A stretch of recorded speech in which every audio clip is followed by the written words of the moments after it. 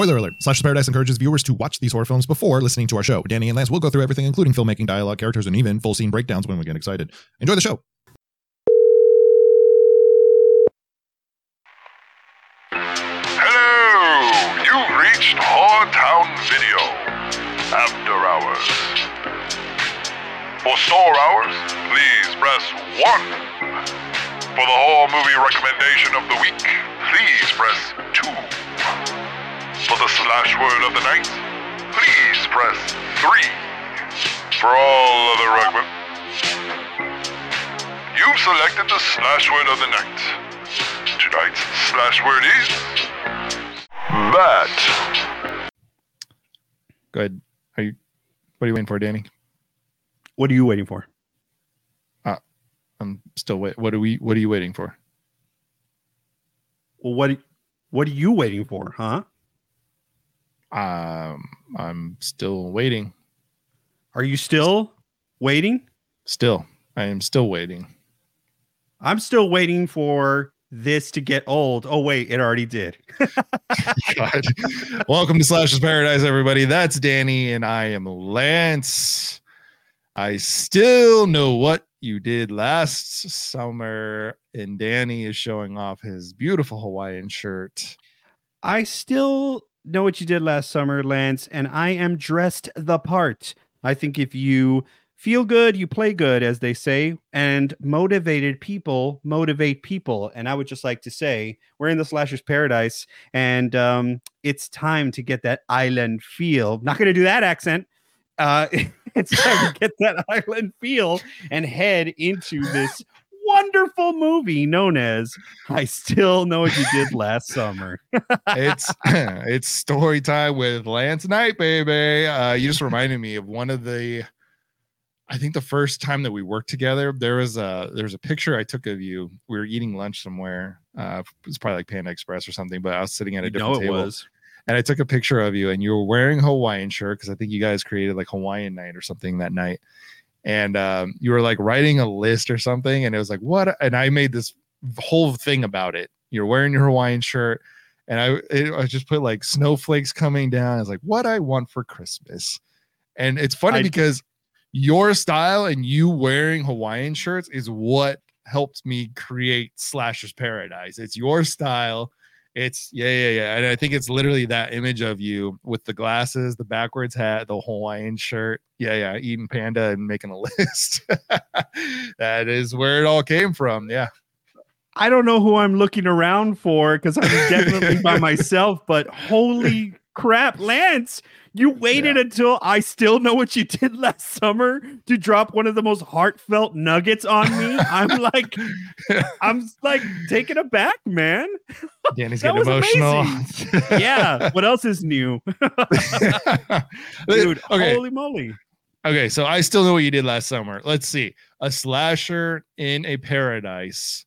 It's almost like this movie was made for us, but doesn't quite deliver as we travel from the harbors of maybe North Carolina to the Bahamas for a slasher revenge story. Just a good old fashioned right off the bat. Let's bring back as many of our original cast members that we can via survival, one, and two, they would agree to do the movie. Just like you said, Lance, a good old fashioned revenge film. And I honestly do not think that, especially in the slasher genre, things need to be given too much thought. Don't overthink them.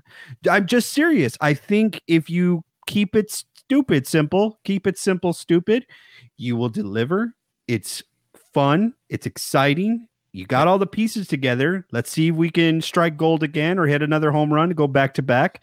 And I guess we'll learn in the breakdown how they did. But yeah, right off the bat, I do not know if this movie is going to stand the test of time. Oh wait, it actually didn't. Yes, it didn't deliver, but all the pieces were nice. Yeah, I will say right off the bat, I don't hate the movie. there's a lot of great pieces to this. The setting throws you off immediately. But we're going to get to that. We got a lot of business to take care of here in Slashers Paradise. If you listened to the show before, we do have a couple chunks of business about this episode, but we gotta tell everyone watching and listening that we just come out with a video. It's our first ever Dead Trailer React video. Danny joined me for that one. I'll do plenty more, and who knows if I have somebody else on there or not, but Danny and I did one for The Exorcist Believer. People seem to enjoy that. So go watch that. If you haven't seen it already, check us out on there. Good little breakdown of the trailer. That was a lot of fun. Looks interesting. Pretty interesting. Right. Just exactly, man. I'm so thankful that we were able to do that. So much fun. I had a great time, obviously, covering a trailer of a franchise, a return to a franchise that, I mean, if Halloween is number one, this one is running right parallel to it as far as like ones that are so dear to me. So it was an honor to do that and talk about it. And yes, lots of fun. If I could, this has been bugging me a little bit. I may have jumped the gun on talking about what the third installment is. It is a trilogy, and I think I was just kind of projecting out into the ether, hoping that the third one had already had a name to it. So filmmakers, if you're listening, I have given you the keys to the Cadillac, so go ahead and just call it The Exorcist Redeemer and do yourself a favor and make me look like a prophet. Perfect. And Danny, we trust. Also, we have a blog, so head to deadcandy.com, check out the blog. We'll have a few new posts. I'm working on a few. Danny's working on a few. We've got some other writers in there joining soon, so please check that out. As far as this episode goes, let's get into it. We have, as you already heard, you have the slash word of the night. Danny, tell them how slash word works really quick. Thank you. Yes, slash word for Slashers Paradise is a very fun game. It is the Slashers Paradise take on the very popular game Pathword, where when you, the listener, hear the slash word said throughout the episode, have fun, enjoy, and take a drink. It is a drinking game, so go ahead and get your favorite beverage of choice. Could be alcoholic or not. Doesn't have to be alcoholic, but sometimes when the movie is I Still Know What You Did Last Summer, you might want some alcohol in the drink. So that is slash word. Play along, have fun, and cheers. Yes, and the word has already been played. We don't know what it is. Speaking of drinks, of the alcoholic persuasion on this episode, of course, we have our Pina Colada, which is Danny's breakdown of the film. A quick synopsis, as only Danny can tell it. So, Danny, go ahead with your Pina Colada. Pina Colada for I Still Know What You Did Last Summer. Revenge. The fisherman is back. And so is Julie. And so is Ray. And now a few other characters were introduced who have now think it's time to move on with their lives and maybe wrestle with the past in the best way possible, a lovely resort. But as we all know, anytime you want to put the past away, the past is not at rest, as Randy said. And Lord and behold, it is time once again for the fisherman to exact his revenge. Will Julie and Ray survive this time? Will anybody else survive? Have we even survived this movie up until now? We'll find out. I Still Know What You Did Last Summer. Perfect. Thank you. Quick breakdown of the movie. The movie was released on November 13th, 1998. 1 year after the original. The budget was $24 million. The box office was $40 million. Quite a huge drop off from our box office last year. That's a major drop off, actually. Movie is written by Trey Calloway. Kevin Williamson is gone. He is way too busy for this film, unfortunately. Did not want to take part in this one. So we're out. The film stars yet again Jennifer Love Hewitt, Freddie Prinze Jr. Danny's excited. Sorry, I was basking in the Jennifer Love Hewitt glory because we established she is and always will be a crush. Yeah, please listen to our last episode and hear us go on and on about that. Joining us for this film, this sequel, Mekhi Phifer, Brandy debuting, Brandy the music star. Matthew Settle, Muse Watson is back. Spoiler. John Hawkes, who I just wanted to mention because I like him a lot, even though he's only in the film for like 2 or 3 minutes. But he rocks. That guy is awesome. Yeah, definitely. Bill Cobbs and Jennifer Esposito, who was a big thing back then, apparently. So we'll get into that. Her character breakdown, by the way, the first fun fact of the night. And if you want to add more to the drinking game, every time I announce a fun fact you can drink. Apparently the character breakdown was for Nancy looks just like Esposito.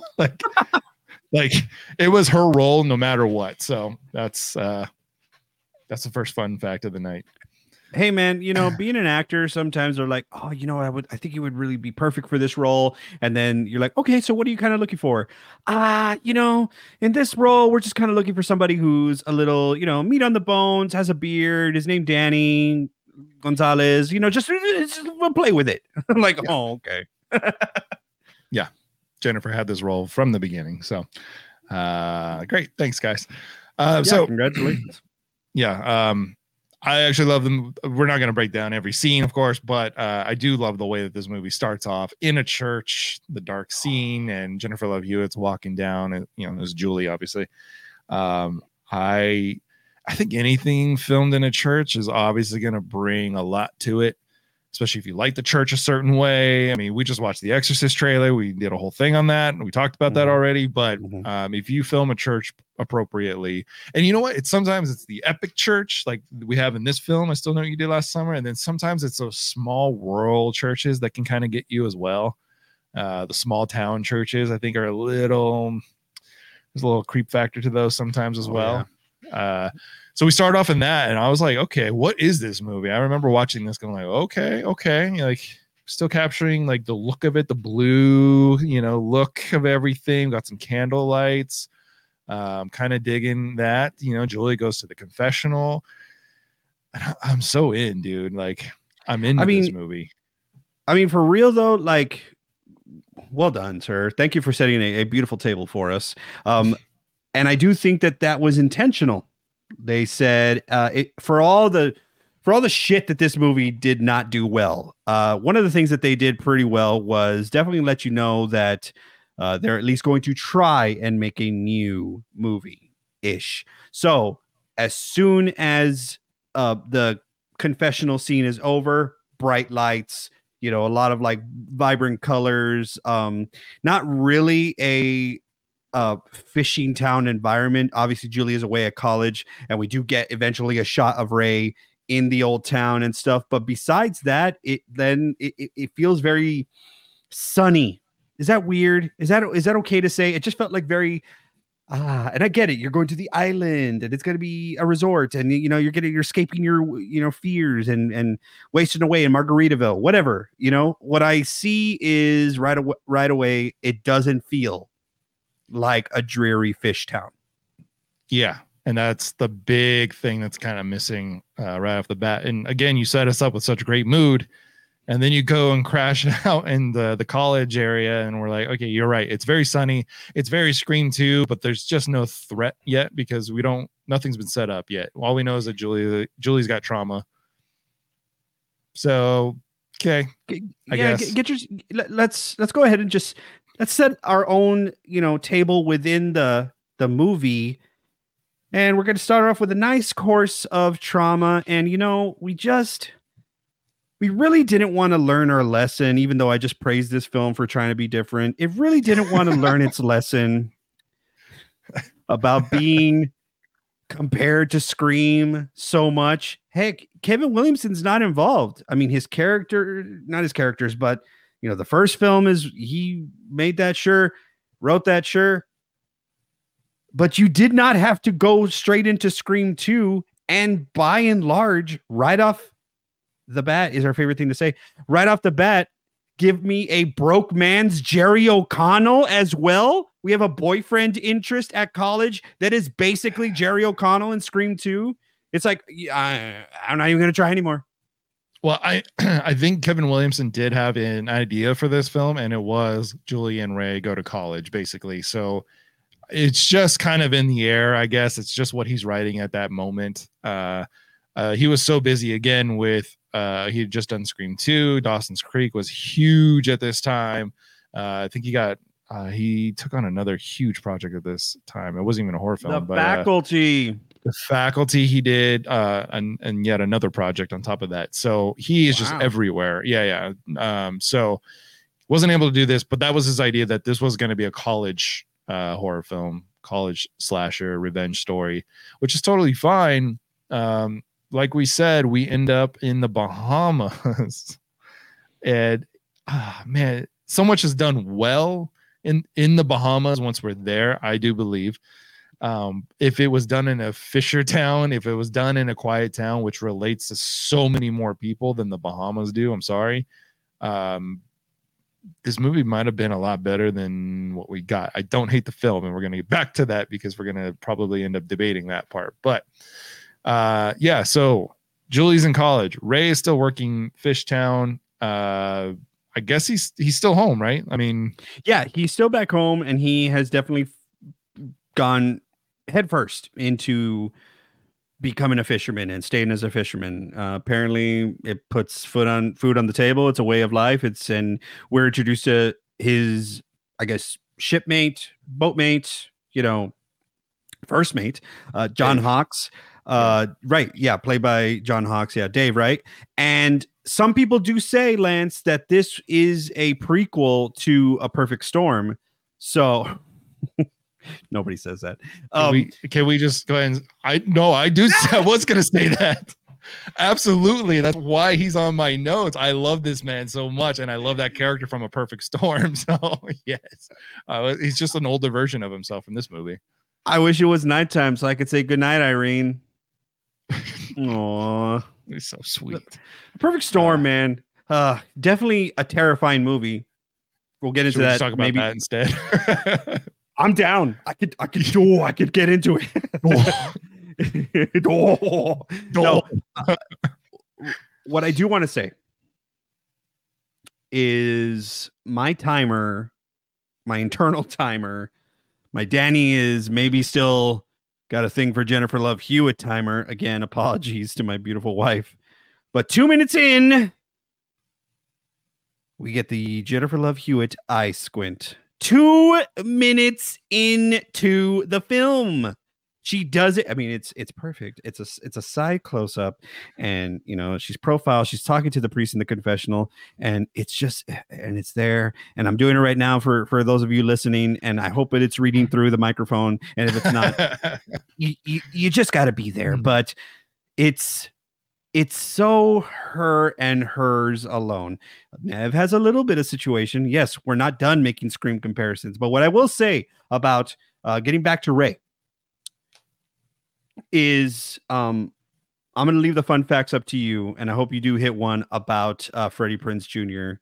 and how he feels about this film. But I want to talk solely about the fact that when you're dealing with a sequel, you can take less time introducing certain things or getting to the action, so to speak, right?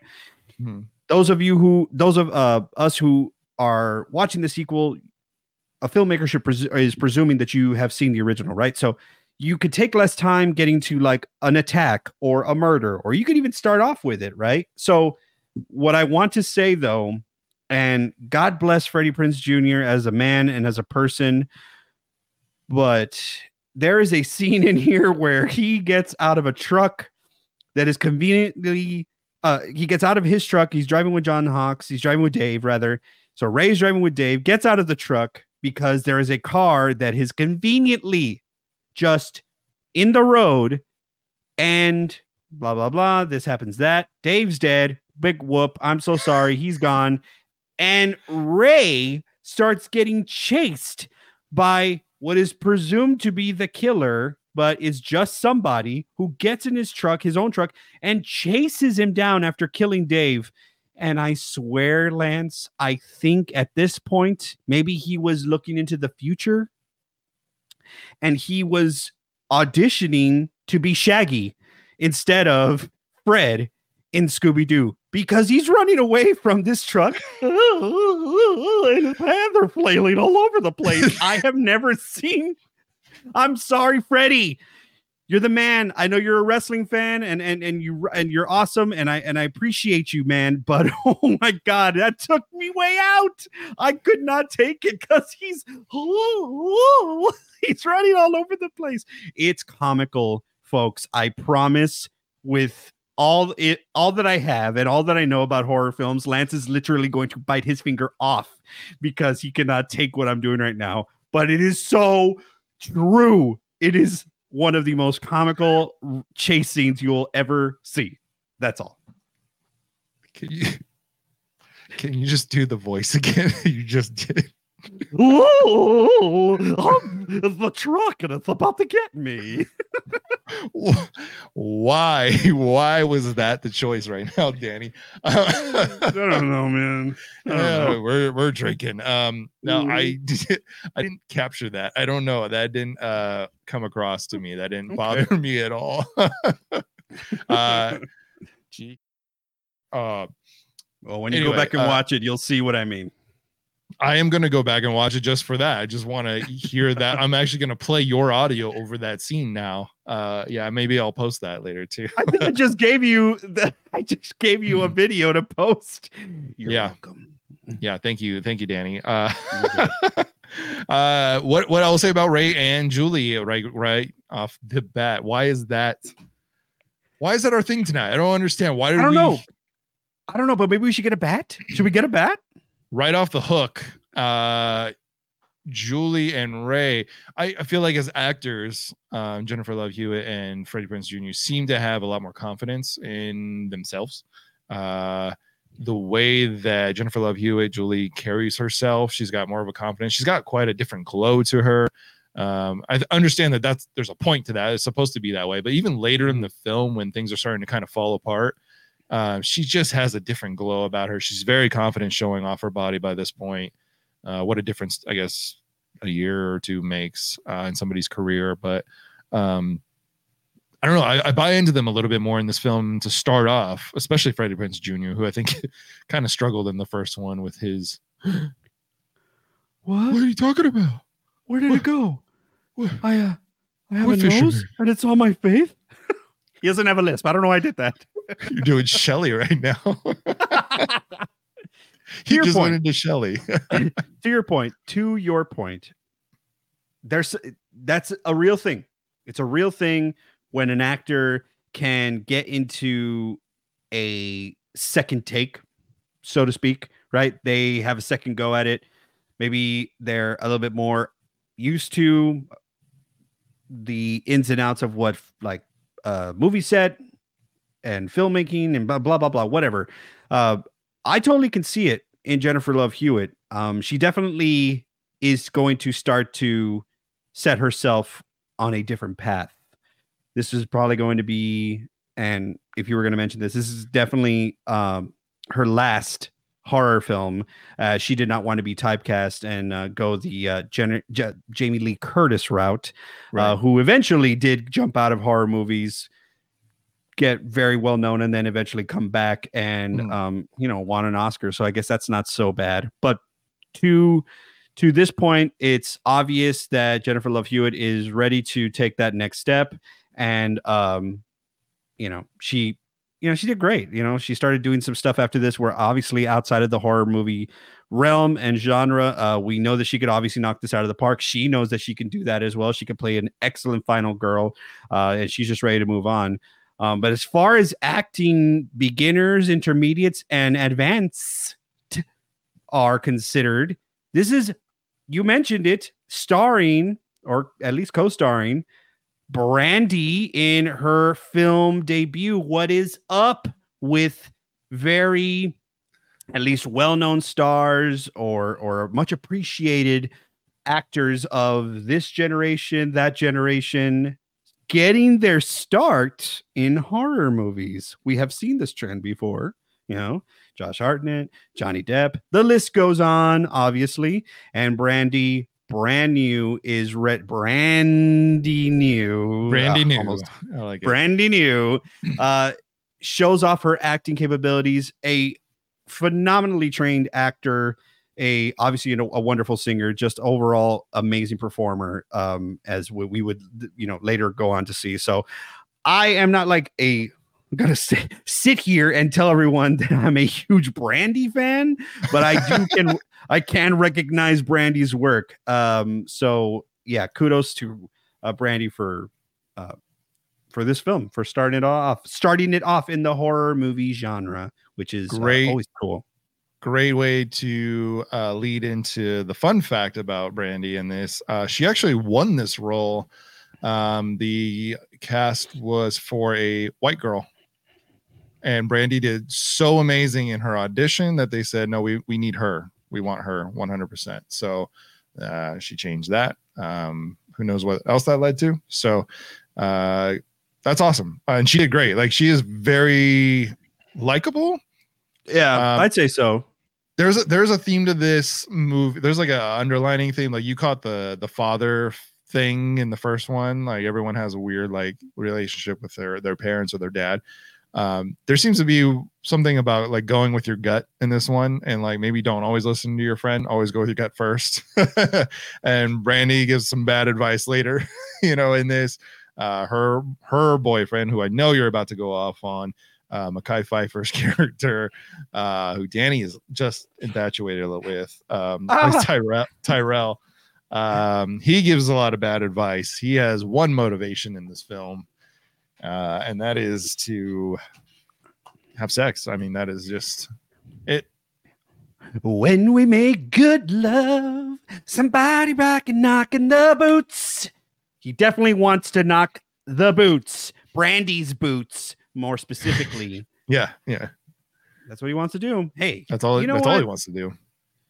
Okay, I'm not going to talk a bunch of shit about a guy who's in college and is with his girlfriend, and they're having a romantic getaway. Nobody gets these. I sure as hell didn't get these opportunities for a full getaway. I know how I was when we went to spring break in South Padre Island, and that will remain a secret. We will not be talking about those days, but what we will talk about is that I get it. Yeah. It's fine to be what you are sometimes. Now, looking at it through modern lenses, some of that behavior definitely does not age well. It is very aggressive. It is almost, I don't enjoy particularly when a male character in a movie is trying to make a point and is trying to explain to, you know, how he feels is a dumb girl, and you better listen to me because now I'm going to start screaming so you know it's the truth. Okay. It just feels icky to me. So like, he did a lot of that in the movie. It was just like, yo, shut the door, Julie. You better listen to me because this, and I'm telling you the truth, and I'm screaming now. So it just kind of like rubbed me the wrong way now looking at it. Is that fair to say? Yeah. I think you kind of mentioned this to me, how much you did not care for him. And I looked at him as a whole and I went like, there's nothing too terrible, but I know exactly what you're talking about when he does start kind of yelling at Julie as if he knows it all. And just kind of puts Julie in this like corner of like, I know what the fuck I'm talking about. I've gone through it. So maybe shut up. But it's the same thing I didn't like about Barry, Ryan Phillippe in the original Hell. He puts his hands on Julie at one point. Yeah, so both characters at least continue that stupid pattern and that whatever tradition. They continue that as being like this like overly aggressive male character that is just like very, very masculine, and in the sense just kind of a victim of their own stupidity in the end of it. Mm-hmm. So Mekhi Phifer played the character the best way he knew how. Overall, just really kind of aggressive behavior, but you know, he's playing the character, so that's all I'll say. Yeah. We got to set up the story a little bit. So Julie and what is Brandy's name in this? Carla. Oh, Yeah, Carla. Good friends, roommates in college. Mekhi Phifer's character, Tyrell Martin, is obviously Brandy's boyfriend. And then we have another character named Will. And that's all I'm going to call him right now because we got him. Yeah, we'll get back to Will's name. We'll call Will Brokeman's Jerry O'Connell right now, which is hilarious when you think about it. So that's our core group. Ray is on the outside back home. And so okay, we get the phone call. Oh no. You got to. Oh, you were gonna go there. I was just gonna say if we're gonna be mentioning amazing cast members in this movie. We're gonna wait. We'll wait. We gotta get there. We gotta we gotta get there. We gotta get there. That's B cast, and it's gonna be awesome, folks. All right, so we get the phone call. We get the phone call from the radio station, and so Carla answers that, right? So it's the radio station's answering or calling, and who calls? What radio station calls for trivia? I've never been called for that. I mean, right from the beginning, you have a situation where red flag. No radio station ever calls you to give tickets away. No. Lance, did you ever call into the radio station and request a song? Yeah, I did a long time ago. Yeah. No, man, this is the weirdest thing. I used to do it. We all used to do it. It was this B104, and it was the one that would play like all the songs that we were all listening to anyway. And that's what you would call, on the midnight hour. It's B104. Right. We're playing the hits, right? And that's where you make you'd be like, I'd like to make a request. All right, who is this? No, it's just coming from Secret Admirer. And then you send a shout out to your girls. You're like, all right, this is going out to Caitlin from your Secret Admirer. This is Usher my way because your Secret Admirer is doing it his way or whatever. And I loved calling to the radio station to request songs, but I would never get through. The point I'm trying to make here is that it's not easy to just call and talk to a radio DJ. Maybe it's easier nowadays. It just wasn't easy. It sure as hell wasn't easy back then. I can tell you from experience, from my parents' experience, actually, we lived at this really cool house for most of my childhood. And for some reason, my mom had a direct line to the radio station and won like every freaking contest ever. Concert tickets. Okay, that's the low end of what we got. We got amusement park tickets, a trip to Hawaii. What? 4 hotel, everything included, food, all and that. It was real? Trip for 2 to Paris for an entire week, all paid for. Yeah, tours, everything was paid for. Yeah. We moved. You're kidding, and dude. my mom never ever won kidding. another competition or a contest on the radio station. So yeah, cheers to Carol out there. Let's go, Mama Night. That's how you do it. That rocks, dude. Are you kidding? Yeah.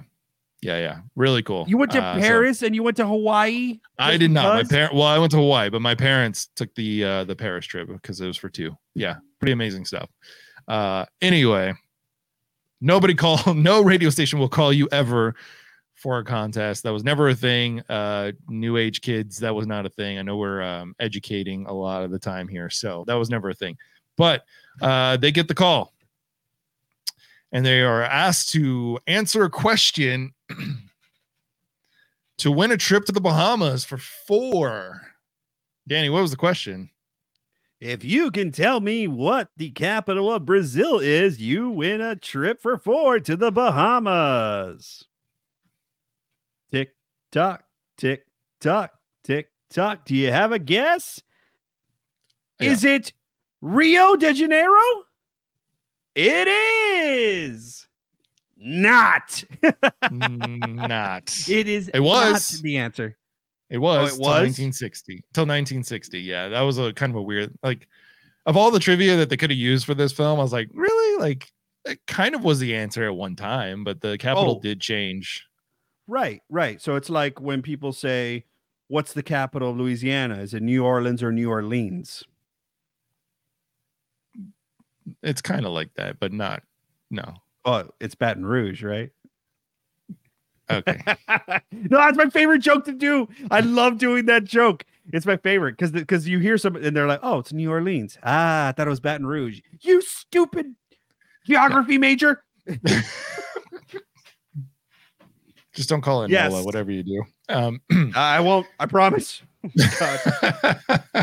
So, yeah, a little fishy. If there was anybody who was at least a little savvy to what the actual capital was, they would have been like, all right, this is already bullshit. I have a hard time believing that on the account that it's bullshit. Right. So if anyone knew anything about the capital of Brazil and you're watching this movie already, you're like, okay, but this isn't true. I guess I'll just keep watching. You know? Yeah. So you're now in the killer's plot already, so that's great. Yeah, folded. Yeah, uncovered. So much for the guise of secrecy. But yeah, enough though to go over a lot of people's heads. So yeah, it's all right. Yeah. Okay. So that sets us up, right? So we've got 4 tickets, and we know 3 of our characters are going for sure. Of course, Carla, who won the tickets, she's gonna invite her boyfriend. She's gonna invite Julie after all. And Julie gets to invite the 4th. And the 4th is, the first choice was Ray. And Ray, unfortunately, hit some traffic on the way there and is not going to be there. Again, he said no, and then he was driving to surprise her and caught some traffic. Enter Will, the new Jerry O'Connell. And I guess he'd be kind of Johnny Galecki from the first one because he's got a little crush on Julie, obviously. Oh, he's got a hella crush on Julie, that's for sure. It's not that hard if you're Will to go ahead and just swoop in and take Julie. Because let me just say something, okay? Please. I am going to talk a bunch of shit about Ray. not Freddie Prinze Jr., Ray. What in the world is your problem? You have got the tickets to the big show. Dave, God rest, has to convince you to wake up, leave these bullshit fish in this boat for a hot second, and go enjoy a time in paradise with your smoke show of a girlfriend who's Jennifer Love Hewitt. Okay, Julie. But everyone else in this movie has eyes, I presume. They can see what the heck is going on. I just don't understand. Ray, you tried so hard from the original to get into the good graces of Julie. You guys are, hell, the last time we heard you all before this movie started, Julie was talking about you thrashing her and doing all sorts of things. So like we were all left in a very envious situation as it pertains to Ray and Julie. So what ends up happening? I just can't leave these fish. It's the beginning of the season. Shut the hell up. Shut up. Why are you making him Shelly? I just want to know right now, why is he becoming Shelly throughout this episode? Lance, you know 2 things about me. 1, I'm not going to talk a bunch of shit. And 2, I can do some pretty good voices. This is Shelly. Oh, they all went skinny dipping, and I'm not that skinny. This is Ray. What? Oh, shit, they do sound kind of similar. There it is. There it is. Okay. All that aside, I think you get my point here, Lance. That is bullshit. Wake up, son. Wake up. Yeah. You have the ticket. Not only that, but he's making up an excuse not to go. He's literally saying, oh, we got a big run to go. And Dave's like, the fuck are you talking about? We don't have a run. We're not doing anything. Like, go get your girl. What is wrong with you? And Ray's like, oh, this is how serious I'm taking it. He busts out his 1 carat ring. Damn, called out. Hey, he's a fisherman. He's got a humble incoming or A carrot is in- pretty good. I'm just saying a carrot is a pretty good ring. Carrot? A full carrot.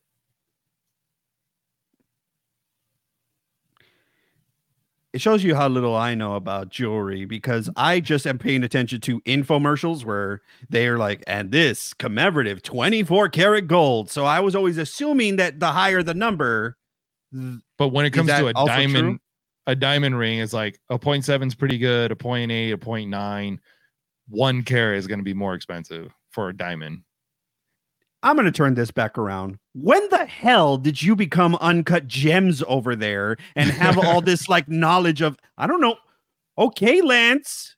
Not I bad, do sir. I do this weird thing. I do crash learning. So when I was going to propose to my now wife, I did crash learning on diamond rings and learned about diamonds for a couple weeks while I picked. Hey, my ring. man, I'm impressed. That's- I think I got a carrot for Caitlin. It at least looked like a carrot.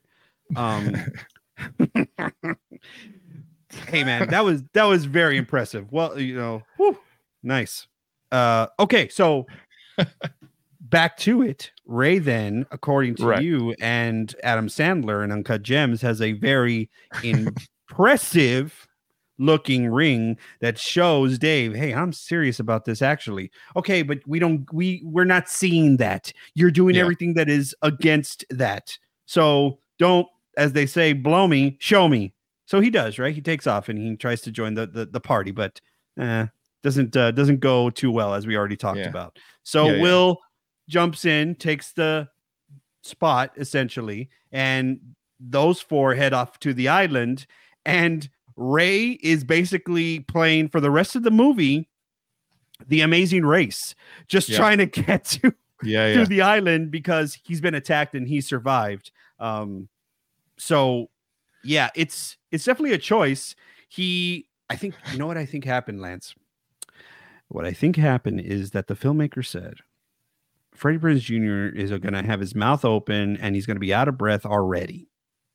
We might as well be putting him in a situation where he's trying to play catch up and he's racing against time because it'll feel very authentic. I'm just saying, maybe. I don't know. I see. They adapted to the acting ability of Freddie Prinze Jr. at this time. The fun fact that you mentioned, since we're here on it right now, Freddie Prinze Jr. has never seen this film because of the terrible reviews that came out about it very quickly. So this is one of his films that he's never seen. It's a bummer, What a bummer. dude.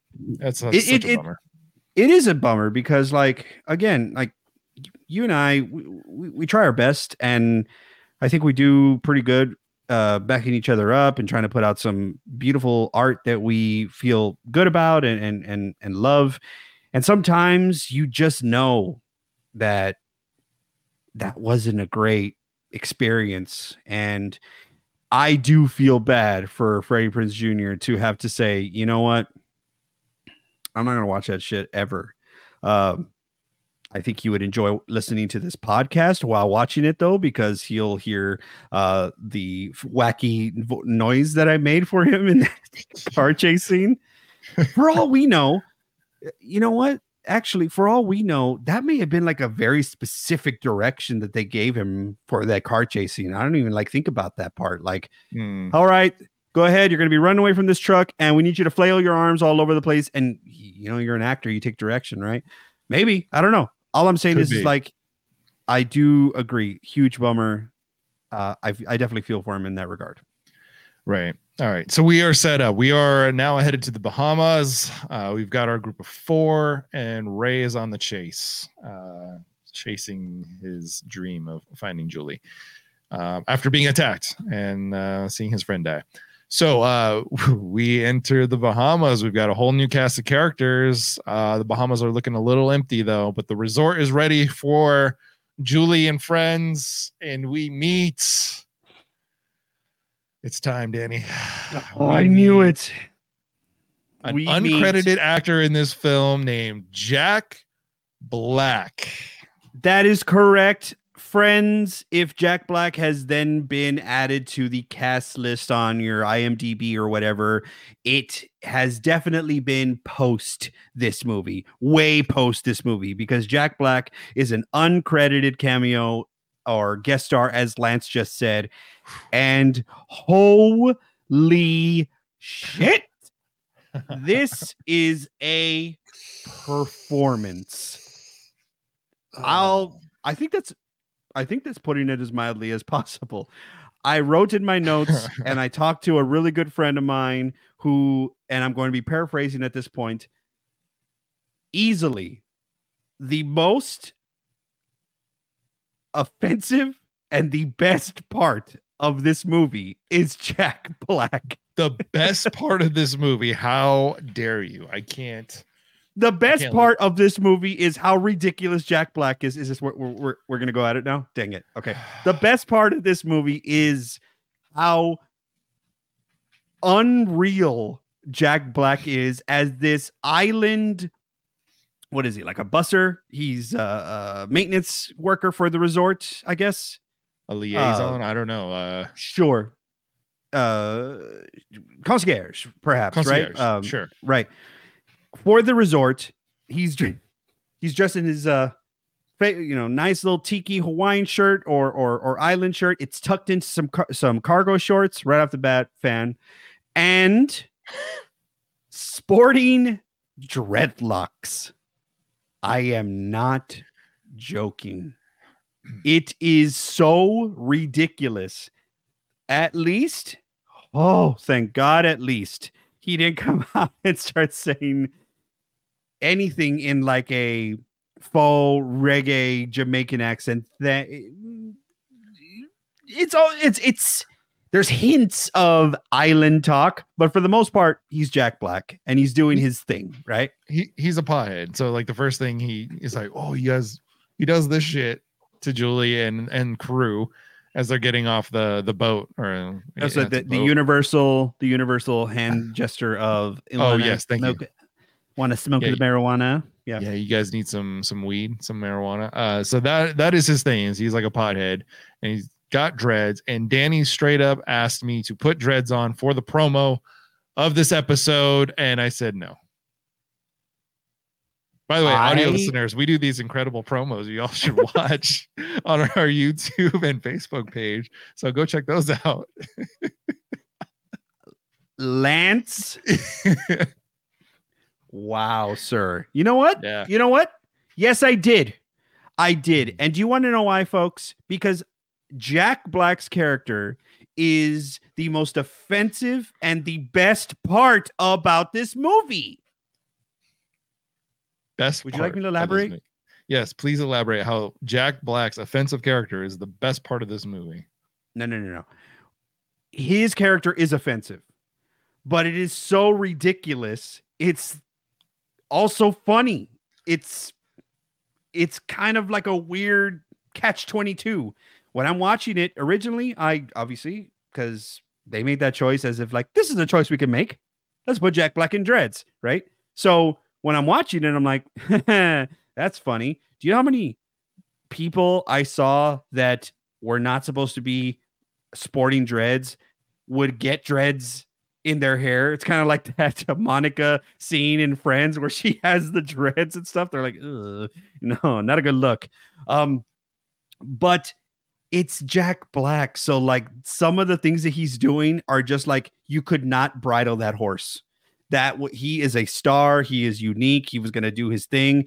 And there are some things that he does just like imagine he does not have dreadlocks. Okay. Imagine that it's just normal hair that he would otherwise be sporting. There's just little things like when he scares somebody inadvertently and he's like, I'm thinking you and me go party. It's just like, it's Jack Black. He does this thing where he's walking away. The fisherman catches up to, which is basically, he's like a boat hand, the guy that I'm talking about. And he's like, nah, man, I do not want to take the boat to the mainland and party with you. I want to,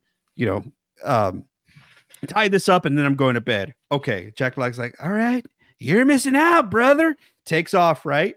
The dude gets killed. Jack Black kind of hears a little bit of what's going on, turns around, looks back. There is nothing he could see. And he just kind of like takes a drag of his joint and just goes, no. Oh my God. It's so dumb. It's so stupid, but he does it. And it's just one of the little things that he does throughout. At one point, he like swims up to Carla and Tyrell, who are trying to get busy in the hot tub. And, you know, he's definitely invading on their space and their privacy. And he's like, dude, Tyrell gets pissed. And he's like, hey, man, it's good. And he's just floating backwards in the pool. And I'm like, I've done that before. Oh, my God. Lance, we got to it. We got to the reason that I like this character. He's me. Oh no, Danny, you're not. No, he's not identified. me. He's not me. No, No, he's not me. We're not doing this. What he is still funny in moments. It's just like it's not the best look. I'll put it that way. Yeah. It was never okay, but there were a lot of these characters. This was like, I mean, this is the late 90s, so a lot of MTV era, a lot of Spring Break era, a lot of influence from hip hop at this point. I want to say Pretty Fly for a White Guy was coming out pretty soon. A lot of that kind of influence was going around. So at the time, again, might have been considered okay, but there's a reason that Jack Black is uncredited in this, and he is not just a cameo. He has got a good chunk of screen time. He's got quite a not a lot of scenes, but he's got a few scenes in there. This isn't just a cameo. So the fact that he's uncredited, I'm curious what the story is. I couldn't find it, so I don't know. And he had been around. He had done Airborne. What's that? That's the name of the movie. Oh yeah, Lance. Yeah, my name is Augie Augusta, and I like to sleep, and I like Nintendo. I like Nintendo. Yes. Come on, Yeah. Lance. Yeah, Airborne is so he'd been around. That was like mid 90s. So he had been around. He'd been doing movies and stuff like that. So I don't know. This is a weird one. Why this is uncredited, and if it was his choice or a studio's choice or what? Because there's a lot of Jack Black in this. Moving on, though, we meet Nancy in the bar. That is Jennifer Esposito's character, who was just handpicked. Apparently, they wrote this character for her. She's not necessarily a local, but she's obviously living on the islands, and she's the bartender there. She's kind of got that edgy, cool thing going on. Doesn't tell too much of her stories. A little bit of mystery to her, but you know, another little sexy thing on the island to look at, I guess. Good way to put it. Nice little sexy island local, right?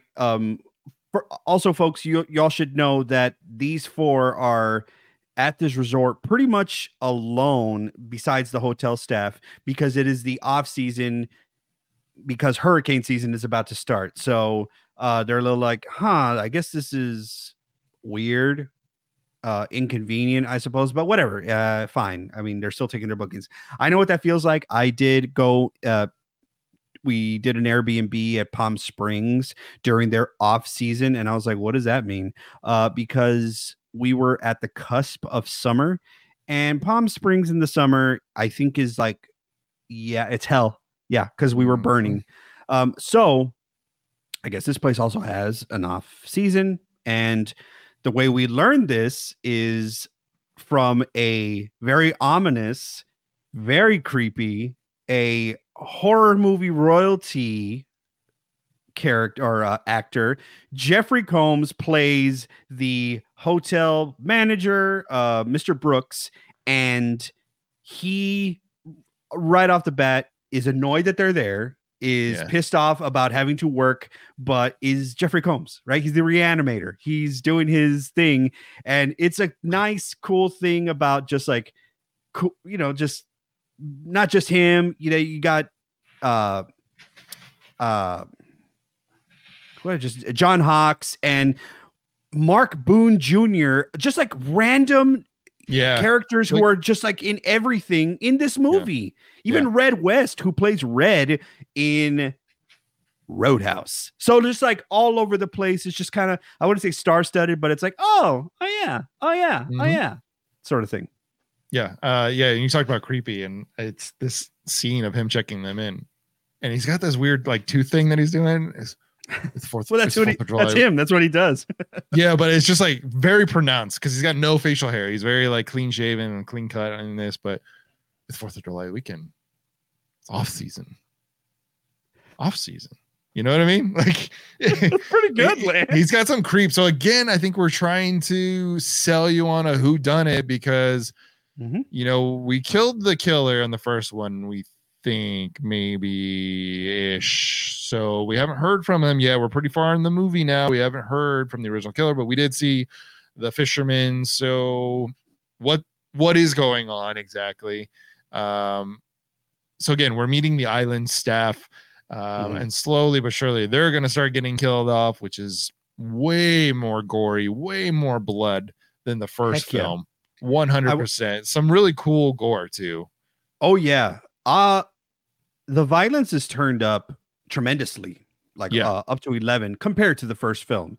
Obviously, if you watch it and you're like, oh, I've seen worse. Yeah, probably. But there are a lot of cool moments, kills, some graphic kills, especially when he kills that housekeeper out of nowhere. I also don't like certain things that, okay. Do you know, like when the character in the horror movie finds a body because it ended up happening to be located in something that they were going to run into, right? Someone's going to the restroom. They I don't know, go into the restroom. They open the curtain because they're going to take a shower. Boom, body, right? Somebody is going to go to the kitchen, open the fridge, boom, head, right? So these are things that like they would run into. I had a problem because there's a moment where they're trying to figure out stuff to do at the resort because it's raining. And Brandy's like, I'm not going to let a little rain and a little bullshit ruin my time. So she tries to get Julie to, let's go hit the gym. Let's go do some, cool things, amenities that the resort has. One of the things that she ends up doing or has Julie do is get into the tanning booth, right? Where the tanning bed, obviously terrifying. And I'm going to talk a little bit about it here in a little bit. But what I found kind of silly is by and large, nothing really has happened to make them question anything about their surroundings. Obviously, it's bad weather. Nobody's there. These are just coincidences at this time. Oh, and Julie's like screaming and saying that, she's seen dead things, but nothing's confirmed. They're trying to just, so little things have happened, but nothing confirmed. Okay. Brandy just like decides, I'm going to go look around the hotel laundry room for nothing. I just like, you had no purpose in being there. You just kind of go into the hotel laundry room, open the big laundry vat, and there you see the body of one of the housekeeper. It's just like, it didn't follow the line, so to speak, of like you running into a dead body because it was in something that you were going to encounter normally.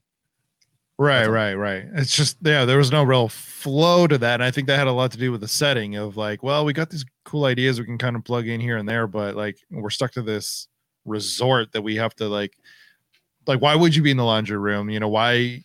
I don't know. There was a lot of those moments. And again, I think the setting had so much to do with the faults of this movie. If you take that and Jack Black away from this, we might have a decent movie.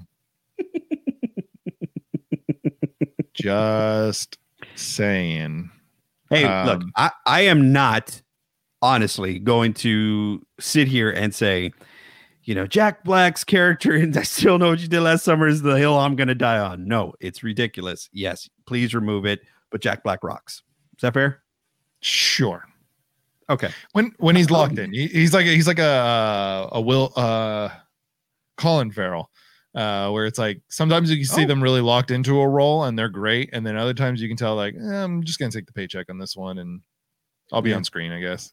He's one of those to me. Can I also talk about one more horror movie trope that really does bug me? This is just me personally as a, I guess, clean freak. All right. Okay. Showers. Showers happen in horror movies all the time, and they're steamy showers. Hey, now, all right, let's get going, right? Okay. Every time there's a steamy shower scene, they got to do the shot where the mirror is fogged up and the main character, whoever is taking the shower, goes to the mirror and wipes it down with their hand. That's going to leave streaks on your mirror. What are you doing? Oh my God. And they just wipe down as if like no care in the world. Okay. When that dries and you come back to the mirror and all these lines are on it, who's to blame? Huh? I cannot stay. It's just like it drives me up the wall. I'm like, just get a towel and wipe it down or open the door. No, got to wipe it. Bare hand wipe it. I know it's for the image of it, but it drives me up the wall. Streaks. I'm just reminded of our holiday episode where we talked about cleaning the house for in-laws and our parents as well. So I'm flashing back, man. It's a big flashback episode, I think, for us. A little bit, yeah. That also go ahead. That reminds me of Carla's character doing she throws her sneakers in the dryer. I remember that being a big thing. Is like you'd wash your shoes back in the day, and the sneakers would pop out. I don't know if you ever had that. Oh yeah, yeah. I got in trouble for the same thing. Okay. Yeah, the bang bang, like it destroyed the dryer every single time, and the fact that they popped out in this movie, I was like, I never got the pop out. I never got that. No, I mean, destroyed the shoes too. I guess that's what they do. Yes, because you're like, oh, let me wash my shoes, throw them in the dryer, buy shoes, right? Like and you hurt the dryer. However, fun fact: if ever you guys ever want to know about anything, if ever you are washing your pillows, a way to dry them and so that they don't dry lumpy, stick a tennis ball in there. And knowing is half the battle. What? Are we really giving advice right now on how to dry pillows? I still know what you did last summer, Danny. You did the laundry. I did it. And you know what? If you get expensive pillows, Lance, it's very important that you do take care of them because you'll never know. But here comes tie-in. You never know when that pillow will be needed to suffocate. Back to horror. We're here. Okay. Caitlin, watch out. No. So another character we got to talk about really quick though is Bill Cobb's character. Estes, right? Yeah, Estes, yeah. Mm-hmm. He kind of another intriguing character, kind of another one that we're supposed to kind of look at, but from the start, like he can't be my killer. Like I like him way too much. But he kind of introduces a Haitian voodoo into the film. He, steals Julie's toothbrush, and it's not totally explained. It kind of says like, oh, it's to protect you, and like they discover his shrines in his room, and they're immediately pointing at him. What, Danny? You give me the look. You're giving me your Jennifer Love Hewitt right now. What is it? Oh, thank you. Yeah. I loved the concept of I always loved the concept of any sort of voodoo witchcraft incorporation, as long as it's rooted in truth and as long as it's not farcical. I love it. I am a huge it's very interesting to me, right?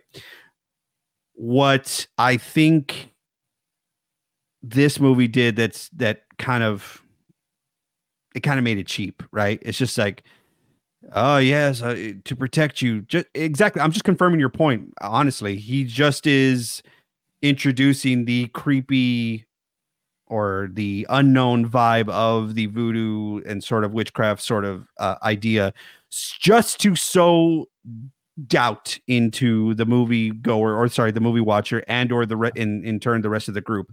And I'm like, it just kind of felt shoot like kind of just it's lazy. It's another plug-in. It's broad strokes, and that's why I kind of said Haitian. There's like a very It's a different vibe than voodoo, but it's still, they call it voodoo. Some of the shrines have a lot of voodoo to it. But it's again a very broad stroke, so that because you are lazy and you're not doing the full research, you didn't have anybody on set probably that really knows their voodoo. You didn't have like a priestess out there. So it is a very broad strokes thing. It is a cool idea to kind of introduce, but if you're not going full board, like, you don't probably necessarily need to do it. But it does add some intrigue to his character. He's a cool actor. I would love to have seen more of him than Jack Black. I'll tell you what the best line that Bill Cobb's delivers is the key line, the big line. Brasilia. God, that's so good. I love that line so much. It's so ridiculous. Why, folks? Because we are now here in the moment in the film where everybody is now let in on the big secret, and or if you knew geography, you were fine from the beginning. But for those of us, pointing at myself, that when I watched this movie, was like, yeah, that sounds fine. He is the mysterious character throughout the film.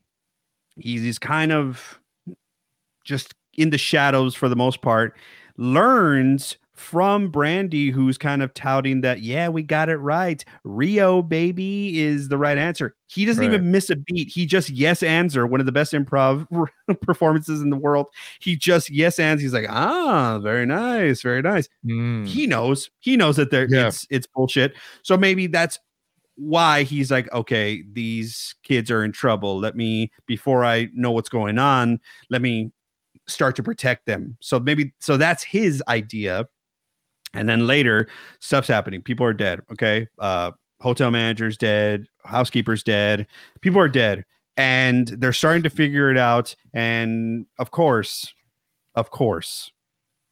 before this moment, before we get this huge, Jennifer Love Hewitt is just looking at a globe that is random and in the lobby. And she sees that she's like, oh, yeah, Brasilia. And that is actually the capital of Brazil. And there he is. SD's right behind her and goes, Brasilia. Yes, I knew all along. Before all that, I do have to mention that the movie itself tries to say, all right, look, we're going to try and make a sequel here, right? And we're going to take it out of the fish town and we're going to get to Islands of Paradise, but there's just some non-negotiables. And one of those is we got to get a reprise of the "What are you waiting for, huh?" scene from the original. So they basically get Jennifer Love Hewitt drenched, soaked. They're trying to get on a boat and that doesn't work out. She's having these moments where it's like a close up and she's like, he's going to kill us one by one. And then when the Brasilia thing happens, now it's moving on. It's like, I'm going to show you everything that I know about all the dirty secrets. That's SD saying. And then again, here it is, right? Sex sells. They put Jennifer Love Hewitt in this white shirt button down and just one button just right here in her chest area, and pour the rain, hurricane season, right? She's drenched. You could see through everything. And then she turns around and she's about to give the line you think it's going to be, what are you waiting for, huh? She turns around. She's like, oh, I'm right here. But it's still the same thing. Her arms are open and she kind of does it like a little jiggle. And then it happens and we're back to it. Okay, bets are off. They all know that they're being stalked by a killer. It's time to get busy and start to defend themselves. So we're off to the races, so to speak. Yes. Yeah. And again, a lot of cool kills. We have the fishermen now hunting them down.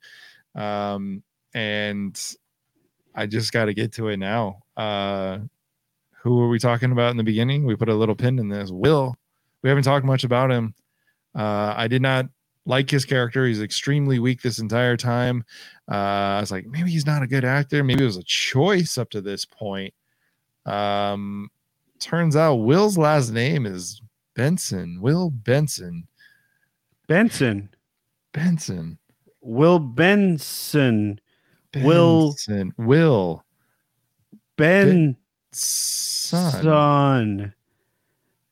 Will is Ben's son. Jesus Christ. What are we doing? Lance. He has a reveal to Julie and says, guess what? It's Will, Ben's son, and looks at her and delivers that line as if she is the dumbest person to have not put that together. That's what's no, it's not something I'm just supposed to be putting together. No, and the fact that his name is Will on top of it is just the cherry on top, because the original killer's name was Ben Willis. Will Benson. Oh my God. So in this reveal scene, I was watching this last time, again, I had the VHS. I watched this a couple of times and I thought I would not like this movie as much as I did. Still like it. But in his reveal scene, the whole movie, I'm like, he's such a weak character. I don't care for him. Don't like him. He's not a good guy. Like, to me, I'm like, what? He's just weak. When he does the turn and tells Julie this whole Will Ben's son thing and like spits in her face basically with it, I was like, is he the archetype for Roman for Scream 3? Like, was he the one thing that Scream took back from I Know What You Did Last Summer franchise? Because just the way he looks and his turn, it just reminded me so much of Roman, but Roman came much later. Hey Lance, can I this might be better for a Scream revisit. So how about this as long-term storytelling for Slashers Paradise? I have a huge thing. I have a huge thing I want to talk to you about in as regards to Scream 3. So we are going to put a pin in it, and let's just hope that we remember to get back to that, because it will completely derail us. There you go, folks. Catch us down the road. Yeah. Okay. Hopefully this October we'll get back into Scream. But so we've got the reveal. It's Will. Will's the killer. It's Ben's son. But right. I've definitely seen the fisherman in the same scene with Will. So could it be? Is it? Could we have two killers? Is it multiple killers? Well, there's no way, Lance, that Ben Willis is back. There's no way at all, because he got killed in the first one. Never found the body. Au contraire, mon frere. Not only is Will Ben's son, Ben Willis is back. And he's the killer. And he's still doing his very weirdly placed Southern drawl killer who fishes in on the East Coast. Easy, child. Let's just hush now. We're going to make sure everybody knows that this is a deeper story. And I had a whole family in the Bahamas, and I had 2 kids, and one of them died, and the other one's alive. Yet again, the story unravels. You're like, wait, what? I had this simple horror film this whole time, and now this crazy backstory you got to throw at me all at once? Huh? Unreal. It's like in 2 minutes, we get like 10 years worth of storytelling. I guess it's just, and by the way, just so you know, I had a whole family over here. Yeah, like we weren't that interested in Ben in the first one. I don't really understand why this huge backstory is supposed to be this like moment. You know what I mean? It's like, was there a book that we're supposed to read in between the 2 films? Like the origin. I don't know. Like, it just all of a sudden there, and this kind of leads to, there's a scene, they're like in a graveyard, and Julie, like, they're like going up to these gravestones, right? And Julie sees like the gravestones. She says, "What's the date?" And then you like go into the gravestones, and it doesn't even say a date on it. It's just graffitied on. It's like Julie's whatever, and it's like gonna be her gravestone or whatever that they like he spray painted on it. It's like the most ridiculous thing, because it was like, obviously you inserted a shot and never told the editor and the cinematographer what it was supposed to look like, or the props team was like off that day or something happened, because there's no date on the tombstone that she's referencing. It's such a weird like puzzle that they tried to put together at the end. I think they were like, that's all right, I have 75% of it. Here's my puzzle. It's done. No, you actually need to finish it. You need to finish the puzzle so that we can look at the picture. But, you know, they were like, hey, we got Jennifer Love Hewitt. We got her in a white t-shirt. We got Freddie Prinze Jr. back, and Brandy's here. She's rocking it. Mekhi Phifer's here, who's rocking it. And let's just keep going, right? But for all the things that it does well, like there are some pretty good chase scenes, there are some pretty good kills, there's some pretty good suspense. There's a scene where Brandy is trying to tread on top of it. Ends up being kind of more funny to me anyway.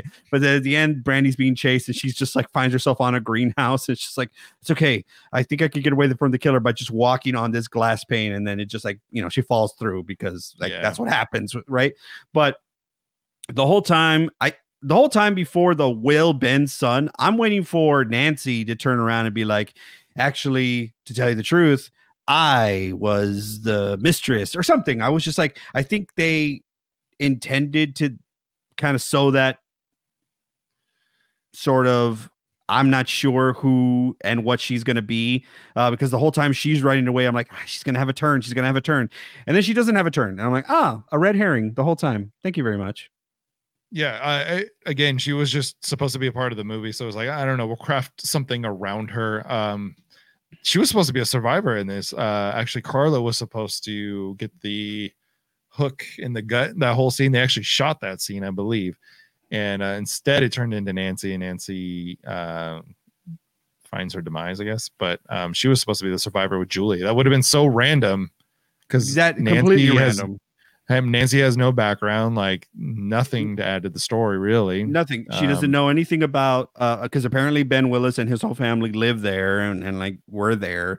Sure. She doesn't know anything about it. The only person that really knew about it was Estes, and like, you know, he ends up dying, of course, too. I will say that Tyrell, played by Mekhi Phifer, gets killed pretty gnarly. You know, he gets fish hooked right to the either back of the head or front of the mouth, wherever. It's through the throat, Danny. Through the throat. Yes. That's right. I remember now. Remember what I said when we did the original? That's one of the, like, it always just kind of like gives me the heebie-jeebies when I think of like anything going around here in the neck area. Just first of all, leave me alone. And second of all, it's just, it hurts. It hurts so much to see that. But yeah, Tyrell gets it bad. That scene I have a major issue with. I have to mention it because they're in the kitchen, they're running away from the killer, right? And Tyrell kind of gives the I'm horny, I haven't seen one fucking psycho killer or whatever, and then he gets it through the throat. The fisherman comes out apparently of the cooking hood, which no human can fit in. And I guess he was just hiding up there the whole time, waiting for them to conveniently go into the kitchen. And you don't see him come out of it. He's just like, the hook just comes. And then the next shot is him just standing on top of the stove. And he's like picking Tyrell up. I had such an issue watching that this time around. I was like, where did he come from? Like, how did y'all not, like, he was just standing on the stove the whole time. You all just didn't see the slicker or what? What's going on? I don't understand. At least Lance the Slicker's back. I think this is the first time we actually reference the Slicker. I mean, like, it's not, you know, we did the original and we talk about the image, and I don't think I talked about it as much as I really wanted to. I will say this movie will always have a place in slasher genre history because it at least gave us an iconic looking killer. The Slicker's back and it still looks cool. It's still cool, you know, at least. Yeah, I could say that. Yeah. And we get more of it. And even Ben at the end is still wearing it. Because remember what we said about the first film? He just kind of like sheds it and then he's just like fisherman in denim. You're like, that's not really scary. At least in this one, like, he just pulls the hood off and he's still wearing the Slicker. And that was a lot cooler. By the way, this entire movie, Ray is still on the chase. He finally makes it to the island. And like, okay, so watching this as a kid, I must have thought that Ray was just like this heroic dude, just trying to get there, trying to get to his girl, save the day. He knows what's going on. And then when he finally shows up, he's got the gun that he pawned the 1 carat ring for. And which apparently, just so everybody knows, 1 carat is actually very impressive as far as diamond rings go. Apparently not, because he only got $300 for it. Thanks, Bobby from Sons of Anarchy. But let's go, lads! Hell yeah! But so he's like pointing the gun at Ben. There's a big what is it called? The 3-way showdown. The Mexican standoff. Mexican standoff, right? So I can say that, you can't. I'm joking. Oh, that's if so Tarantino can say it, I can say it. Okay. No, Mexican standoff, you could say. Absolutely. But he's pointing the gun at Ben, and Ben says, "You won't pull it, boy." And he's supposed to be this heroic character that has been trying to get to the island for days or whatever, pulls the trigger after all of this, and the gun does not go off. Are you fucking kidding?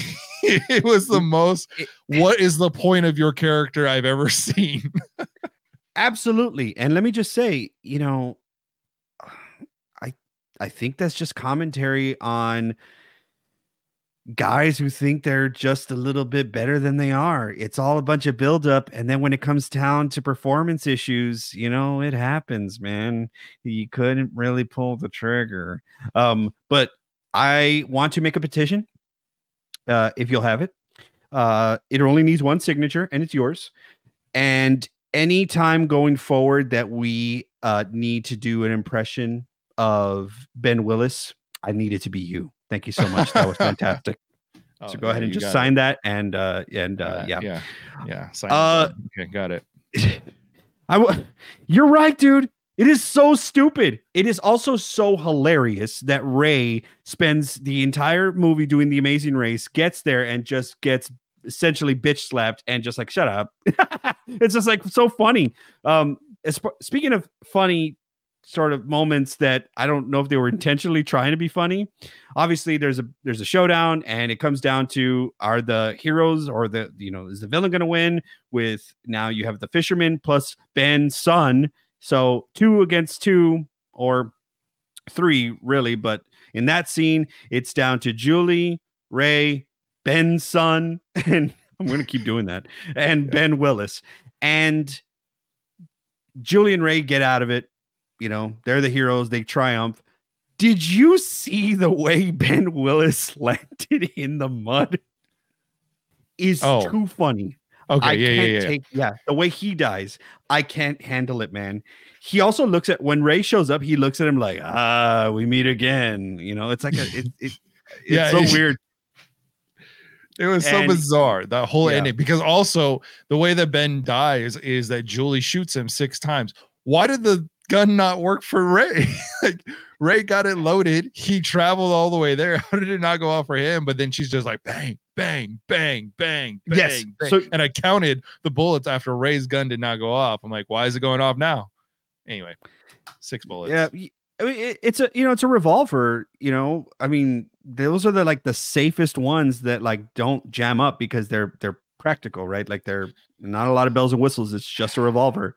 But yeah, I can't. I love stuff like that when people just kind of, how about this?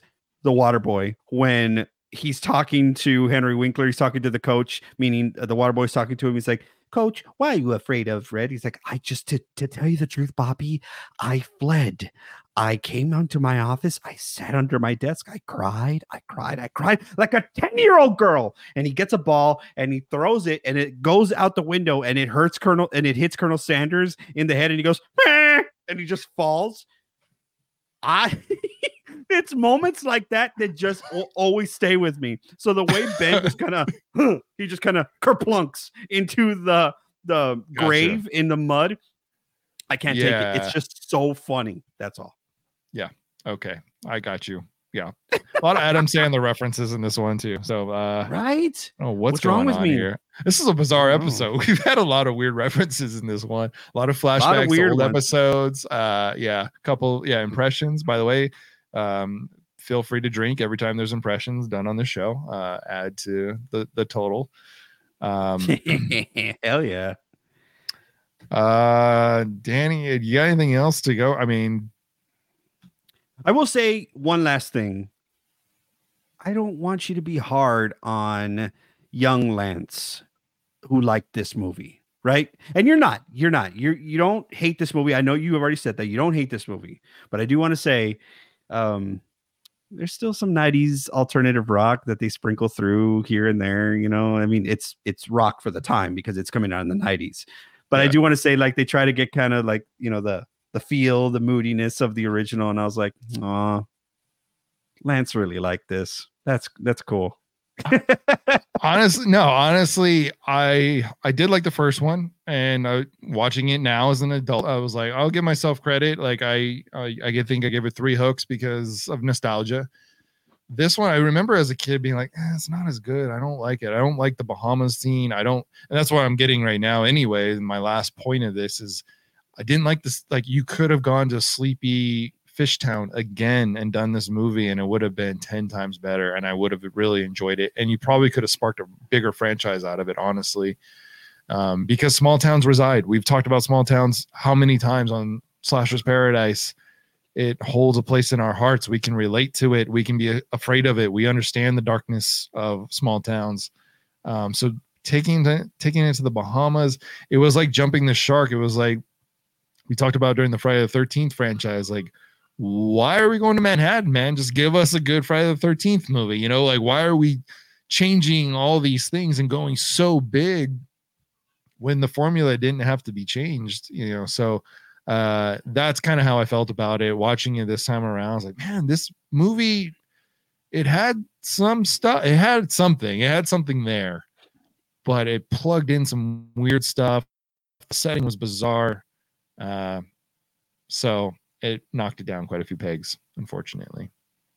Yeah, I think that's all fair to say. I mean, I think sometimes we could be a little too like just harsh on our younger selves, like who enjoyed certain things for especially what they were. Like, hey, we were coming of age. This was a time in our lives where we're watching movies like this that are, you know, they're playing on a lot of our different emotions. But even then, I do agree with you that at the time I was like, okay, that's fine. I probably won't come back to this one, or I won't. It's not the hill I'm going to die on. Not, especially not for this one. Were there way better sequels? Absolutely. What I will say though is you're right. There's such a beauty, and I hope it's not us looking through those rose tinted glasses for us looking back and being like, do we appreciate the vibes of something that wasn't given to us because it is different than what we ended up seeing and we didn't like that? I guess what I'm saying is, like, maybe at the time everyone was gung-ho about Manhattan. Maybe at the time it was like, yeah, this might be cool to take them out of their natural setting because everyone's like, yeah, because we've already seen the other thing. And then looking back, we can say, well, the formula worked, so why did you mess with it? And are we only saying that because we can now look at it through the lens that we're looking at now? All that to say, I think we grew up in an amazing era. We are, I always say, children of the golden age of video store rentals and movies. I love it so much. And I do think, as you said, there is a relatability to small towns that a lot of people, more so than not, who grew up watching a lot of these films and watching them in duplicate and triplicate can relate to. So you had a formula, like you said, that worked beautifully in the original. Double down, triple down on it, and at least you know what you have. Haddonfield did it, Camp Crystal Lake did it, and the list goes on, right? So you had an opportunity to introduce and instill an iconic slasher that is unique, that is going to be of that setting, and you biffed, you left. So yeah, very well put. Danny, how many hooks do you give I Still Know What You Did Last Summer? I still know that I did not enjoy this movie back then, and I still do not enjoy it as much today. So I Still Know What You Did Last Summer for me gets a very generous 1 hook. All right. Yeah, like I said, there are elements. There was something there. I will give it a generous 2 hooks. Again, another nostalgia bites. 1 is just the bottom line. I don't want to give anything zeros ever again. Like 1's got to be bottom line. Just so Okay. that's my rating system. So. I personally will go to a 0 again, given if we ever cover some dog doo-doo movies in the future, just because it's fun to shit on movies that are really bad. But I like that, Lance. I do like that you, that we're still fans of these at the end of the day. Yeah. We still love them. They still are, they set us down this beautiful path that we're on, and they impressioned on us enough that you could even find some love and appreciation for the duds. Right. Sounds good to me. All right. Well, that's our episode for I Still Know What You Did Last Summer. Please check out our YouTube channel. We've got tons of fun stuff on there. If you've never seen it before, you're in for a great surprise. There's more fun stuff on our Facebook page, Dead Candy Fix. So go to facebook.com/deadcandyfix or the YouTube page, Dead Candy, or our website. You can find literally everything there, deadcandy.com, DEDCANDY. All right. So that's Danny. I'm Lance reminding you to lock your doors, bolt your windows. And it's good. And I mean, it is all good. And join us next time in our Slasher's Paradise.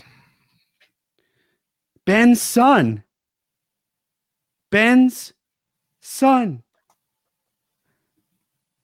Hey, did you see anything you like? Thanks for watching Slasher's Paradise tonight. Please hit the like and subscribe button and turn on all of your notifications so you know the next time we post a video or go live. And if you'd like an audio-only version of the show, search for us on wherever you get your podcasts, whether it's Apple, Spotify, Stitcher, you name it. We're on all the platforms. We just ask that you leave a rate and review of 5 stars.